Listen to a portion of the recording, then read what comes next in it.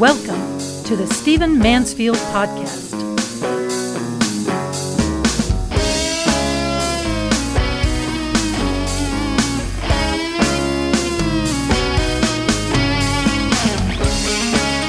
Welcome to the Stephen Mansfield Podcast. I want to talk to you in this podcast about one of the most pressing public policy issues of our time, and that is abortion, and specifically Roe v. Wade. As you know, President Donald Trump has appointed to the U.S. Supreme Court, nominated to the U.S. Supreme Court, Justice Brett Kavanaugh. Justice Brett Kavanaugh has ruled in a number of cases related to abortion in an anti-abortion manner, believing that the law does not justify, does not support an unrestricted right to abortion. And so obviously the left is very upset. The pro-abortion forces are very upset. Planned Parenthood is in a tizzy. And many people are talking about Roe being overturned. So I thought what we ought to do is talk about what Roe v. Wade is, what happened, what took place, what it's meant for our society, and what would happen if Roe v. Wade is overturned. In fact, is it likely that Roe v. Wade is even going to be overturned? So let's back up. Roe v. Wade is a 1973 law in which the U.S. Supreme Court upheld the overturning of a Texas law that banned abortion, in essence. There was a woman by the name of Norma McCorvey who found herself to be pregnant. She tried to have an abortion. The clinic she wanted to go to had been shut down by police in the state of Texas. She appealed. There were people standing by ready to use her as a test case, so to speak. And so she was disallowed to have an abortion. The U.S. Supreme Court, through a series of appeals I won't bore you with, essentially heard the case and ruled 7-2 that she not only had the right to an abortion, but that abortion was a fundamental right. Now, that's the broad outline. Those are the broad outlines of the case. And lawyers would care about more detail, and of course, they'll know how to look it up. It's the basics of what you need to know. But you also need to know this, and I'm going to hit hard in this podcast, and so you're going to hear my particular perspectives. Roe v. Wade was just bad law. I mean, some people point to the fact that Roe v. Wade overturned more than half the state laws in this country, but I don't pay much attention to that because that's exactly what Supreme Court rulings often do. They overturn, they reverse, they replace their rulings, trumps, so to speak, to use the word in the old sense, trumps the state laws. That's exactly what Supreme Court rulings are meant to do. So I can't be upset with Roe v. Wade because it undid the will of the people in a majority of states. That's kind of their province, whether they rule correctly or rule wrongly. But I can fault Roe v. Wade for its legal reasoning. In the Constitution, there is a certain right to privacy that is guaranteed in the guarantees against improper or illegal searches and seizures. This, of course, comes out of the Quartering Act and other deeds by King George III and other abuses of individual liberties in the Western legal tradition.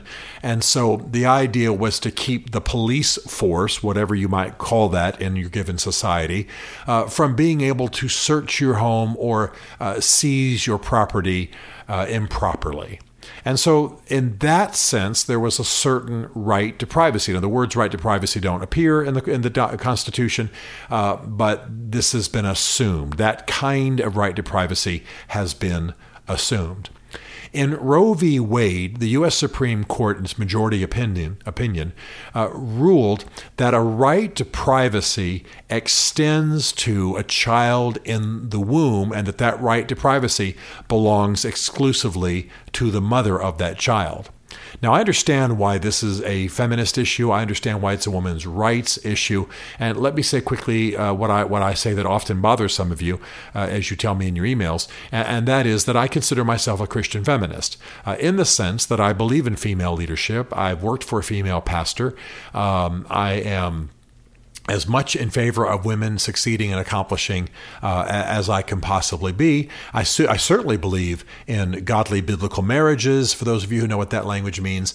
I certainly believe in a certain order in the home. I certainly believe that men are meant to protect and encourage women, but I'd be fine with a female president. I'd be fine with a female pastor. I want my daughter, whose name is Elizabeth, to be the Pope, the CEO, the president, the king, the queen, the general. I want her to achieve everything that she can achieve in this life. And I don't think any of that cuts across God's will for her life or biblical teaching, as long as she and her husband live, in a proper order and a mutually supportive and encouraging and protective relationship, etc. So I'm different on those issues from a lot of Christians, and I think we got a problem with the whole barefoot, pregnant in the kitchen kind of legacy for women that's assumed to come from Scripture, but in fact doesn't. So having said all that, I certainly understand why if a woman conceives a child in the womb, she wants the state to keep its hands off of that child and to make her own decision.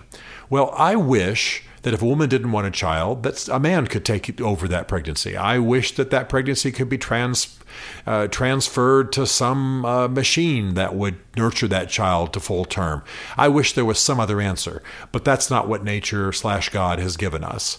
Women conceive children, that child's in their body, and that child is, I believe, and this is where the ethics comes in, I believe it's a separate entity. It's a separate human being.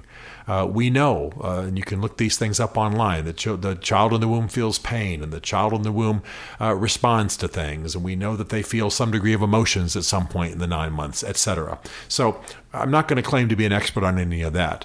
But the fact is that when someone says that a woman who has conceived a child is completely responsible for that child, has total rights over that child, has a right to privacy, that no one else can tell her what to do, in my view, and this is going to be, this will shock some of you, this is very much the same argument that was used to defend slavery. In other words, if I'm a slave owner in Mississippi, let's say, prior to the American Civil War, what was my case? I own these slaves. They're my property. I have a right to privacy. I have a right to ownership. You, federal government, you, state, can't come in and tell me what to do with my property. So that was something that we decided wasn't true. We decided that the moral law, that natural law, that biblical law, that human consensus taught that in fact there was a higher law that trumped the right to privacy, the right to ownership, the right to property in that situation, and that one man could not own another. That's what we decided. Well, I think the law very much parallels what goes on with abortion, because essentially we're saying that a mother owns that child and can do with it what she wishes. She can have that child killed. She can have that child, and by the way, it's legal in most states to partially give birth to a child and then strangle it, cut it open, dismember it. I mean, I don't mean to be too graphic, but this is going on every day in this country because of the legalities accorded to people, the rights according to people under Roe v. Wade. So I believe, it's my view, that Roe v. Wade was built on a wrong premise. And by the way, the court used rather embarrassing language that makes lawyers blush. Two words that are often used in legal discussion, penumbras and emanations. This is where you catch the whiff of a law. It's not stated specifically in the body of the law. It's not stated specifically in the Constitution, but you sort of see that maybe there was a hint at a certain thing and you build a legal ruling on it. That's what the court did. There's no guarantee of a right to abortion in the Constitution. There was no contemplation of that right in the framing of the Constitution. Everybody knows that. Instead, the court extracted and deformed and stretched like Play-Doh, the right to privacy that had to do with your papers and your property and your house and the privacy of your own home, a man's home being a castle, which had been part of the Western legal tradition for centuries, and instead made it about the child in the womb. So now the child in the womb is not a separate entity. It's not a moral, independent moral being. No, now the child in the womb belongs to the mother. So it was embarrassing that the court decided to refer to emanations and penumbras on something so important. But beyond all of that, the court ruled in a way that wasn't consistent with science and that was even found embarrassing by later courts because the court decided to rule according to trimesters. If you read the original Roe v. Wade case, the court ruled on the whole issue of trimesters. Each trimester in a pregnancy, it maintained, based on bad science, was in some way a separate entity, a separate kind of demarcation of a pregnancy, and therefore the law ought to be different for each trimester. Well, there's no justification for this in science. Trimesters aren't the primary demarcations of a 9-month pregnancy, doctors will tell us, and so the court was wrong on this score. In fact, they were so wrong that in 1992, in the Planned Parenthood v. Casey ruling, that part of Roe v. Wade was overturned. So it's not just that I think it's stupid. Stephen Mansfield's opinion doesn't matter. It's that the court actually recognized that the trimester approach to a pregnancy had no justification in law and no justification in science. So this was bad law. It was badly written. It was badly conceived. It was badly drawn out of the Constitution. It applied bad science in a way that was not justified by the law, and it has radicalized and damaged our society. Now, I'm going to stop here because I'm going to do part 2 in next week's podcast, and I want to talk to you further about Roe v. Wade, about what's likely to happen, maybe about my own story a little bit, and about some things you'll want to know about Roe v. Wade. See you next week. Stephen Mansfield is a New York Times best-selling author, a popular speaker, and a frequent faith and culture commentator on Fox and CNN. His groundbreaking books on faith and society include The Faith of George W. Bush, The Search for God in Guinness, Mansfield's Book of Manly Men, and Lincoln's Battle with God. Learn more at stephenmansfield.tv.